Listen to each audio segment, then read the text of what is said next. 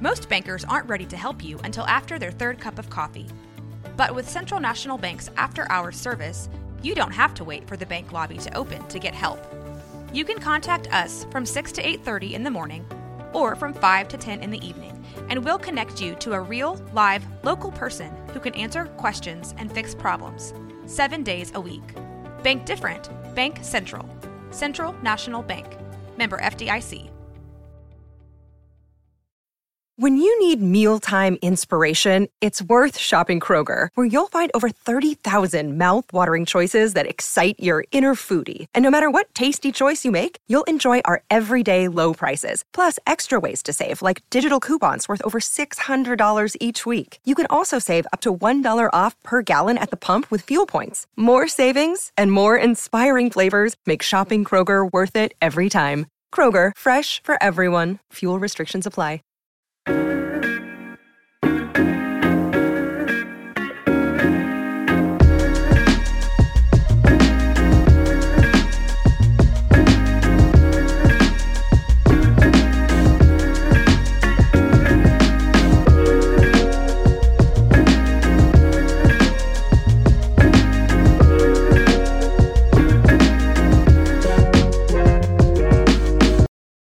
Hello, everyone, and thank you for joining us for another episode of Imagine This. I'm Trent. I'm Brashina.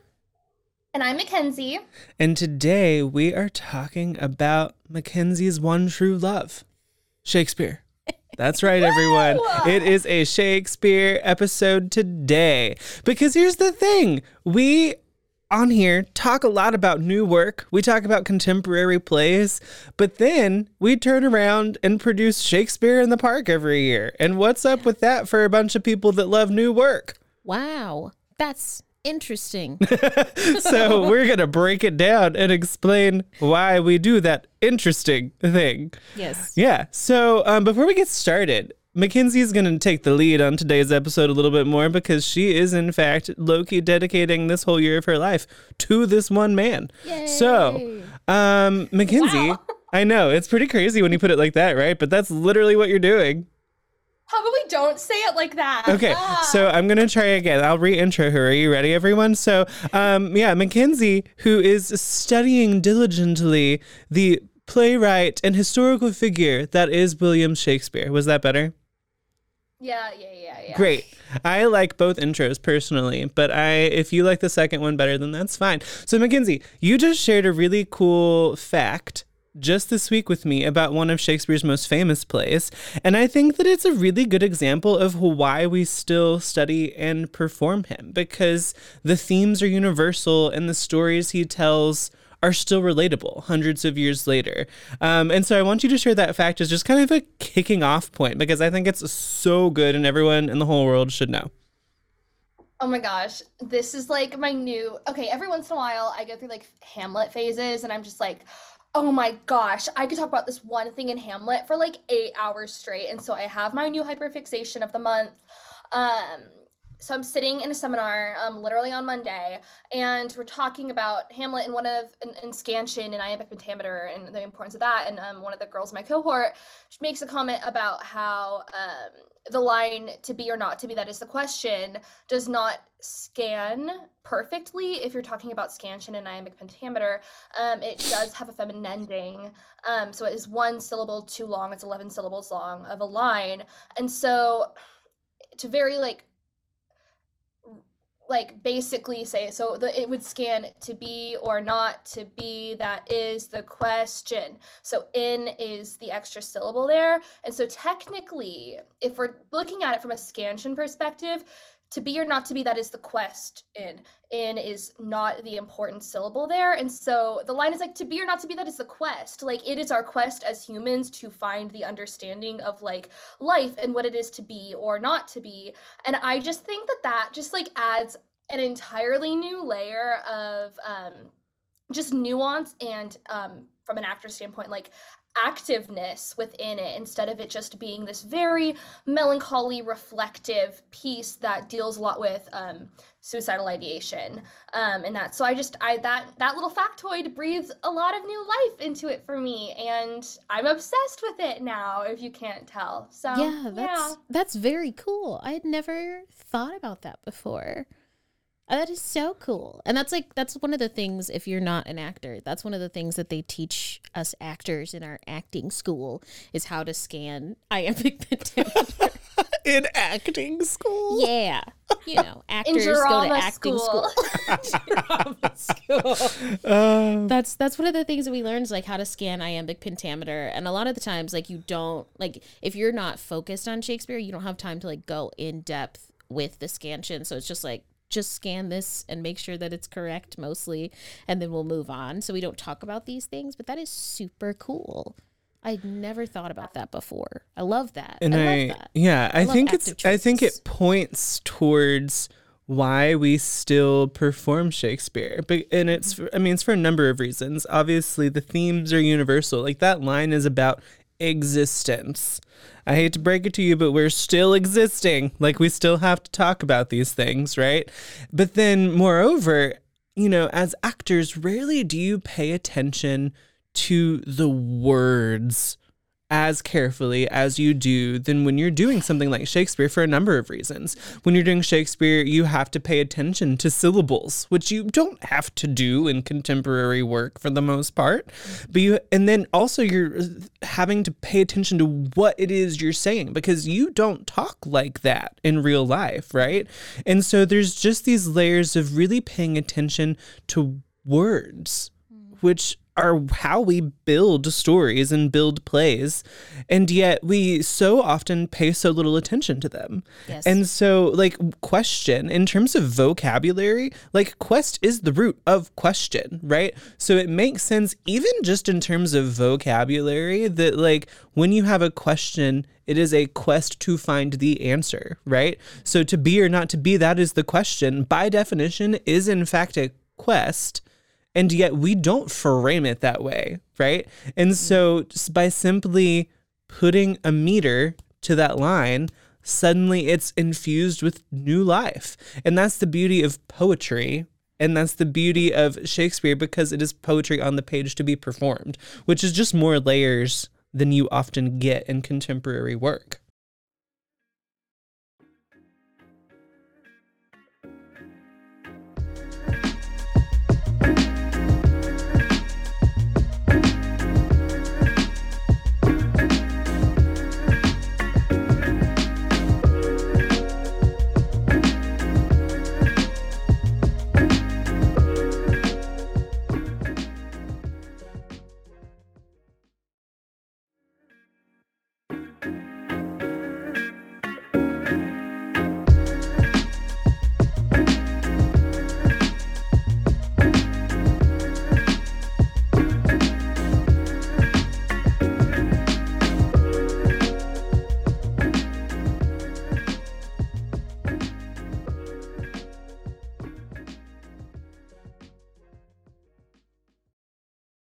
I honestly think that's why we always have this question of why is Shakespeare still being produced? Because we've seen so many flat performances where the actors do not understand what they're saying, or like the director didn't understand what the piece was saying, or, you know, somewhere along the way somebody didn't understand something, and so something just isn't working, and then you're just sitting there for, if it's a traditional Shakespeare play, you're sitting there for like 2 to 3 hours just going, why are they talking and talking and talking? So like, I think that's one of the reasons we still have this question come up. I think that Shakespeare does have a lot of merit today. I mean, the thread of Shakespeare through drama history is immense. Like, you can pull this thread and find these themes in damn near any contemporary work that we have going on today.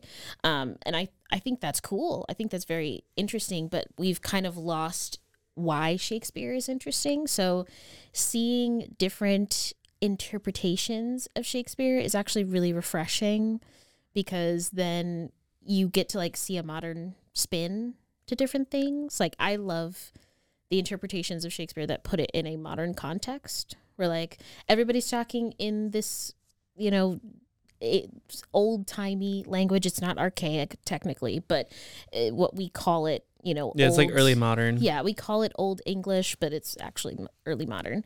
But they're talking in this way, and then they're all in like modern dress. I think is so interesting. I think that's so cool. And so, perfect segue, because if you know anything about us in this podcast, there's no way we're like out here doing period Shakespeare, right? And so, what is the difference then between doing, for example, period Shakespeare, doing what Rashina's describing, which is an interpretation of Shakespeare for a particular production? How is a production team putting together this play in a new package so that people respond to it in a new and exciting way? Mm-hmm. And then there's like this other step that some people will adapt a work into some other new work. Mm-hmm. And so, Mackenzie, turning back to you, you're going to have the answers to all of our questions today. What is the difference, and where do you draw the lines between these different types of approaching Shakespeare when you're producing? Yeah, okay. Well, for starters, I think there is a time and place for original practice Shakespeare. I think it serves as a very good educational thing for us to understand early modern theater in that. So like I think that there is a time and place for original practice Shakespeare. Okay, and I'm actually really glad you said that before we get into what we tend to talk about, because we often talk in like broad strokes. Mm-hmm. And like for Rashina and I, like original practice Shakespeare is like not going to particularly be our jam, and that's okay. No. But not unless I'm at the Globe in London seeing it on that stage. Okay, like, then it would be interesting. Fair, right? But just out here, no. I want you to talk about like what is the time and place? I know you said educationally, but why is that important? I'd love to hear more about like why should we still in some cases, in some places with certain scripts, see Shakespeare performed as originally intended? What does that do for an audience? Yeah, okay, so this actually brings up like a whole thing about the culture war that is happening at the Globe right now, because when the Globe was conceived by Sam Wanamaker in the 20th century, the Shakespeare's Globe, obviously the one that is in London today is not the original. This is the third iteration of the Globe, if you didn't know that, fun fact. But the Globe that exists today on South Bank in London was opened in 1997, and it was originally conceived to be an experiment in recreating early modern theater practices and understanding what early modern theater would have looked like. And it went through a 15-year experiment of that. It was meant to be a test lab and a research facility to understand that better. Because, you know, theater history records are very different in a lot of cases than like other historical records, because a lot of our records about theater history are very subjective or missing, or just a whole variety of things that they're not quite as standardized as like political or religious historical documents and stuff like that. And so as an actor, I also think it's important for us to understand where theater has come from. We study Greek theater, we study Greek tragedy, we study Roman tragedy, we study commedia dell'arte. I think it's important that we understand early modern theater, because early modern theater practices informed the evolution of theater to what it is today, right? Okay. Moving on from after the 15-year experiment that happened at the Globe, Mark Rylance finished his term as artistic director, and the Globe got a new artistic director, and it began to evolve more so into what it is today. Today the Globe is a little bit less focused on original practice. We handled that experiment. We learned so much.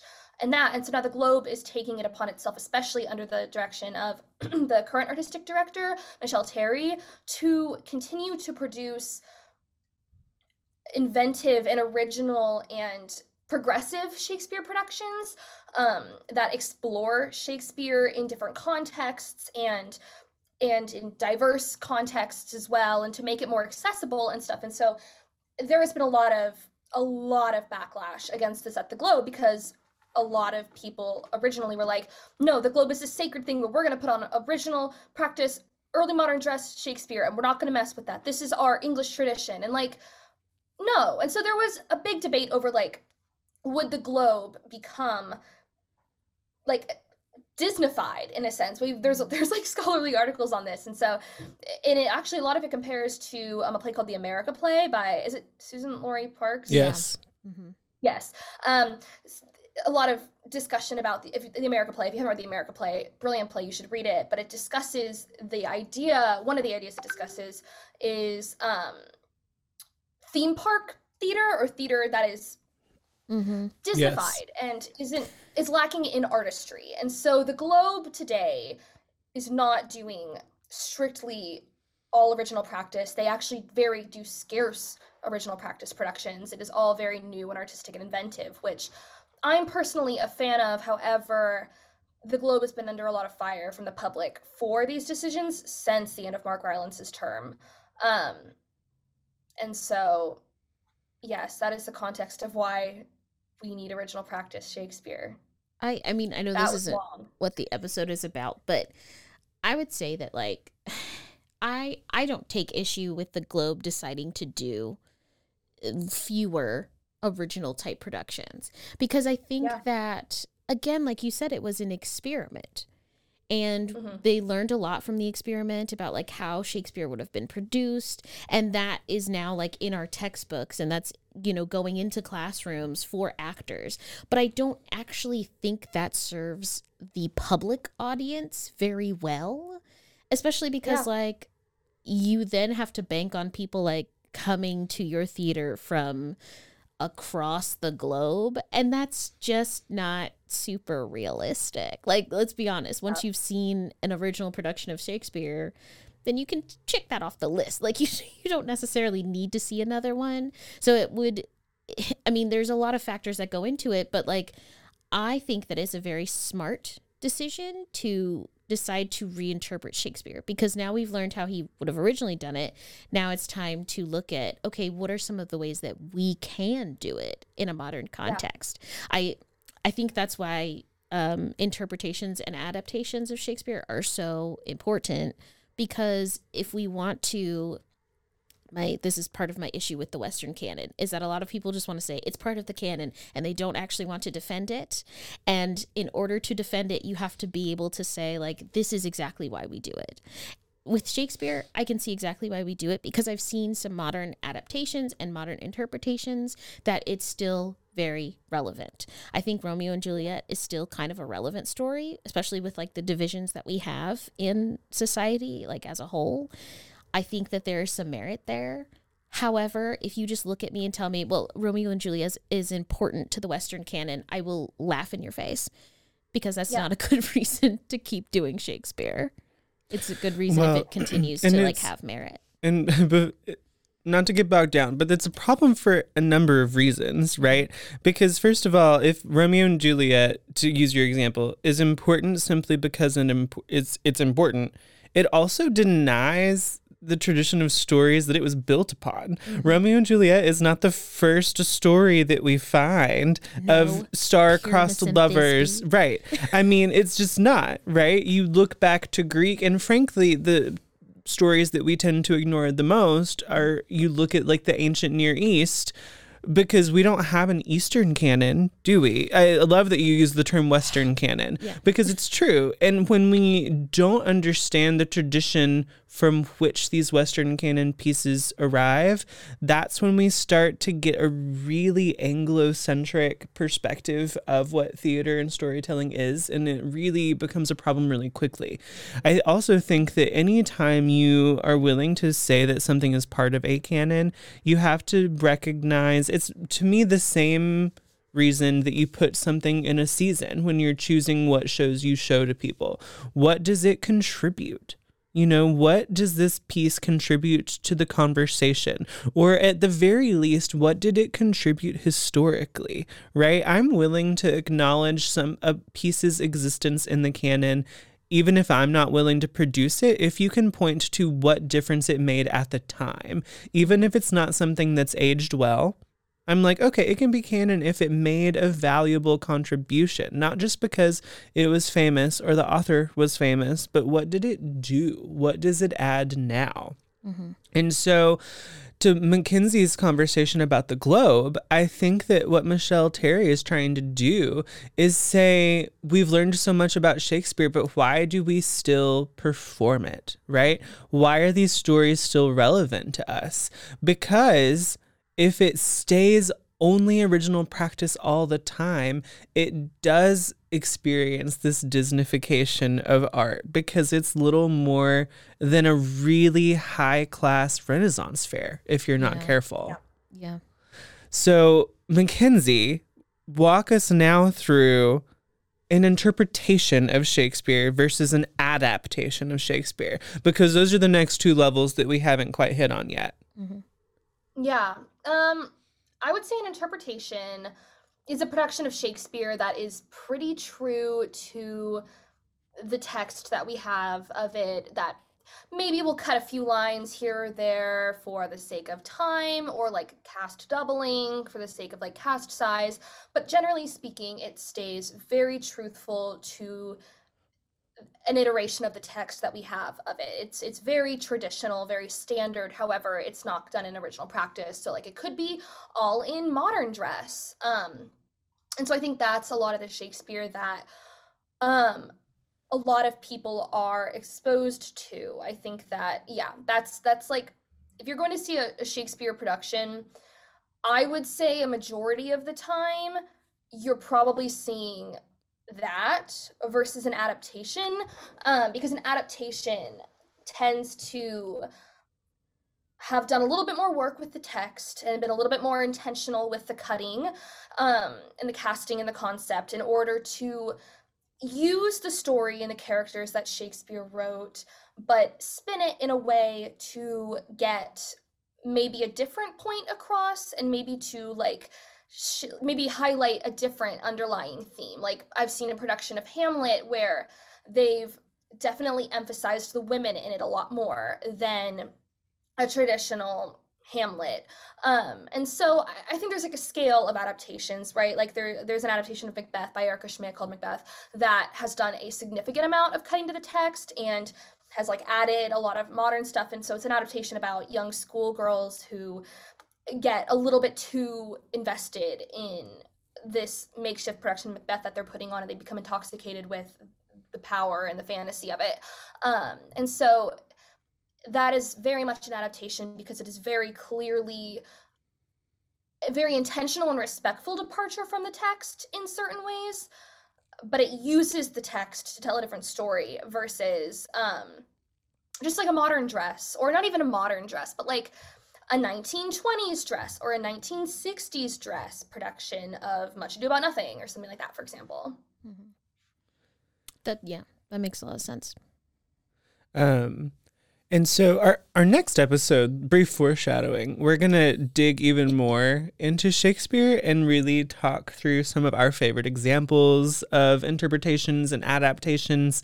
But just, Mackenzie gave a really great example of an adaptation. Macbeth is a fabulous adaptation of Macbeth. The text is the same, and yet the story feels so fresh and different and interesting. And so it's almost like Macbeth, Shakespeare's work, became a vehicle for this writer, this adapter, to tell a new story with, right?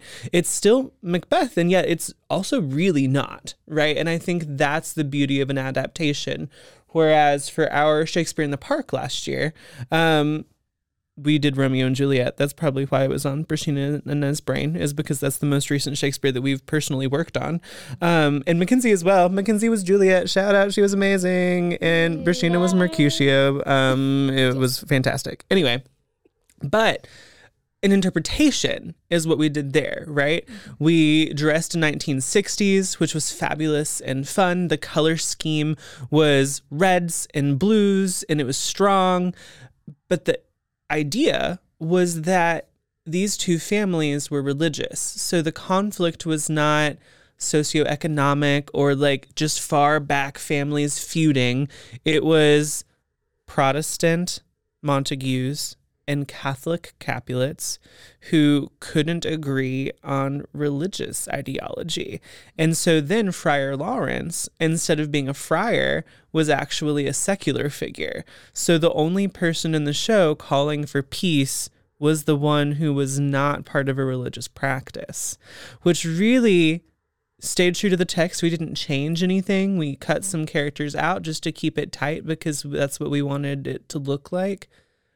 But we didn't change the text. We didn't adapt it into a new story. It was still Romeo and Juliet just as you know it, but with a different idea behind why the story is taking place and who these people are.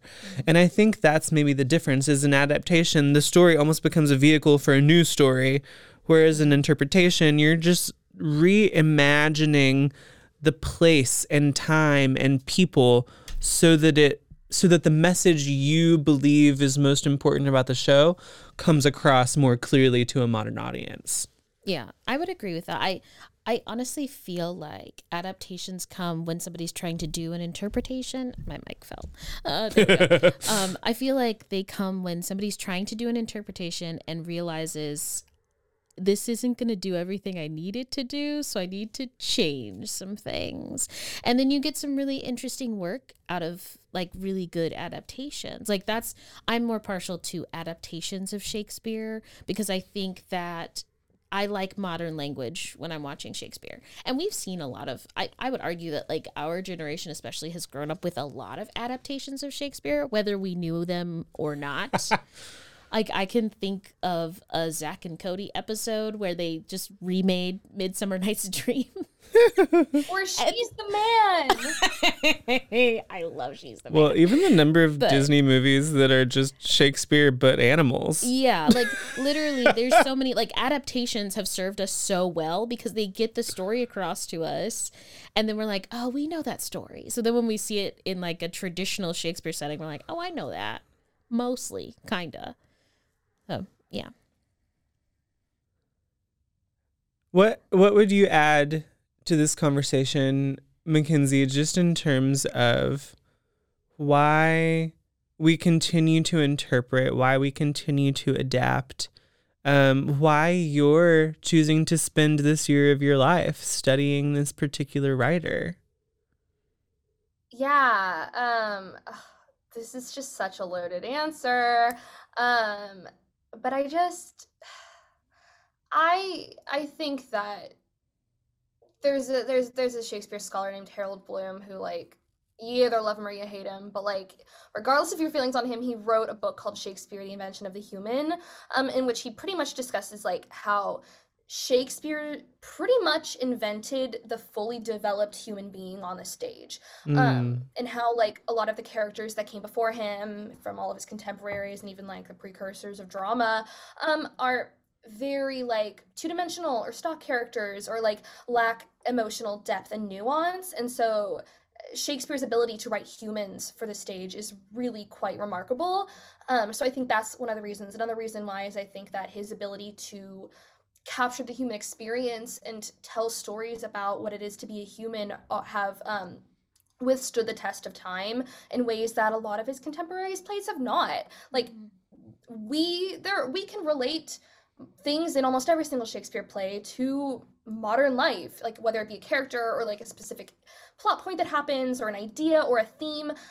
I just think that they're quite universal and that they are quite still relevant today because of how he is able to write humanity. And I think that his poetry is unmatched. And if you've read a lot of other early modern drama, yes, there are some standout ones like Duchess of Malfi by John Webster is phenomenal. Christopher Marlowe's Dr. Faustus is brilliant. And there's like other really, really wonderful plays. However, if you have read a lot of early modern drama, you will very quickly pick up on why Shakespeare's work is produced a lot more than some of the other guys because it's just, Shakespeare is superior for a number of reasons. But yeah, no, I just think that his ability to tell stories is just really, it's genre defining almost. And it was a cultural reset, if you will. And yeah. Yeah, no, I'm glad we had that to wrap up with because I think that it's important to note the impact that Shakespeare has had on this craft and on this industry and continues to have. Every year there's published a list of most produced plays, and they don't include Shakespeare on the list because otherwise it would just be Shakespeare on there all the time, because theaters continue to produce him time and time again. And, you know, in some level of fairness, it's partly because it's free, right? I mean, it's public domain, but there's also such creative excitement around it because you can do with the text what you want. You can create a new story. You can do something that people recognize, but in a way they haven't seen. It's creatively enticing, I think, to produce Shakespeare. It's hard to do it well. And I think that people underestimate the work that it takes to do Shakespeare because it's just as much, if not more, than when you do contemporary work. If you're trying to put a spin on it that really tracks with the original text and yet elevates it, it's quite the task. But I do think, to Mackenzie's point, it's one worth doing.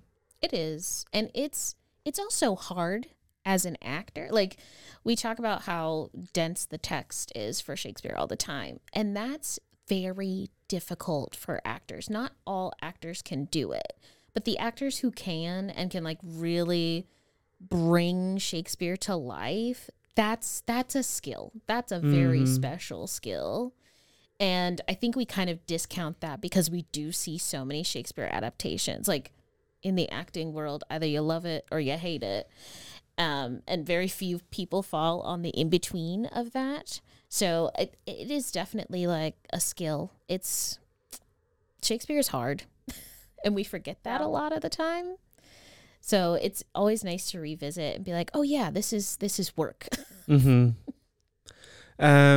Yeah. And so our next episode, we're going to dig into some of our favorite adaptations and interpretations and why they work and why they're important. And I think it will further illuminate the ways in which these early modern plays still can speak to our contemporary circumstance. And I think that this is not exclusive to Shakespeare. Mackenzie mentioned some other early modern plays. We mentioned going as far back as Greek tragedy. I mean, these are plays that can continue to have a life if we let them. Mm-hmm. Because they are now in the public domain. You can take some creative liberties. You want to be faithful to the text and to the author's intent and not, deliver a new story. However, you can tell a different story that's also the same story. And that's the beauty of the way that you can interpret these texts. So join us again next week so that you can join in on that conversation. Mackenzie, tell us where they can find us. Yeah, you can find us on Instagram at Imagine This Theater Pod, theater with an R-E, or at Wild Imaginings Waco, wildimaginingswaco.com, or through our fabulous producers, Rogue Media Networks. And once again, thank you for joining us to Shakespeareanly today. Imagine this.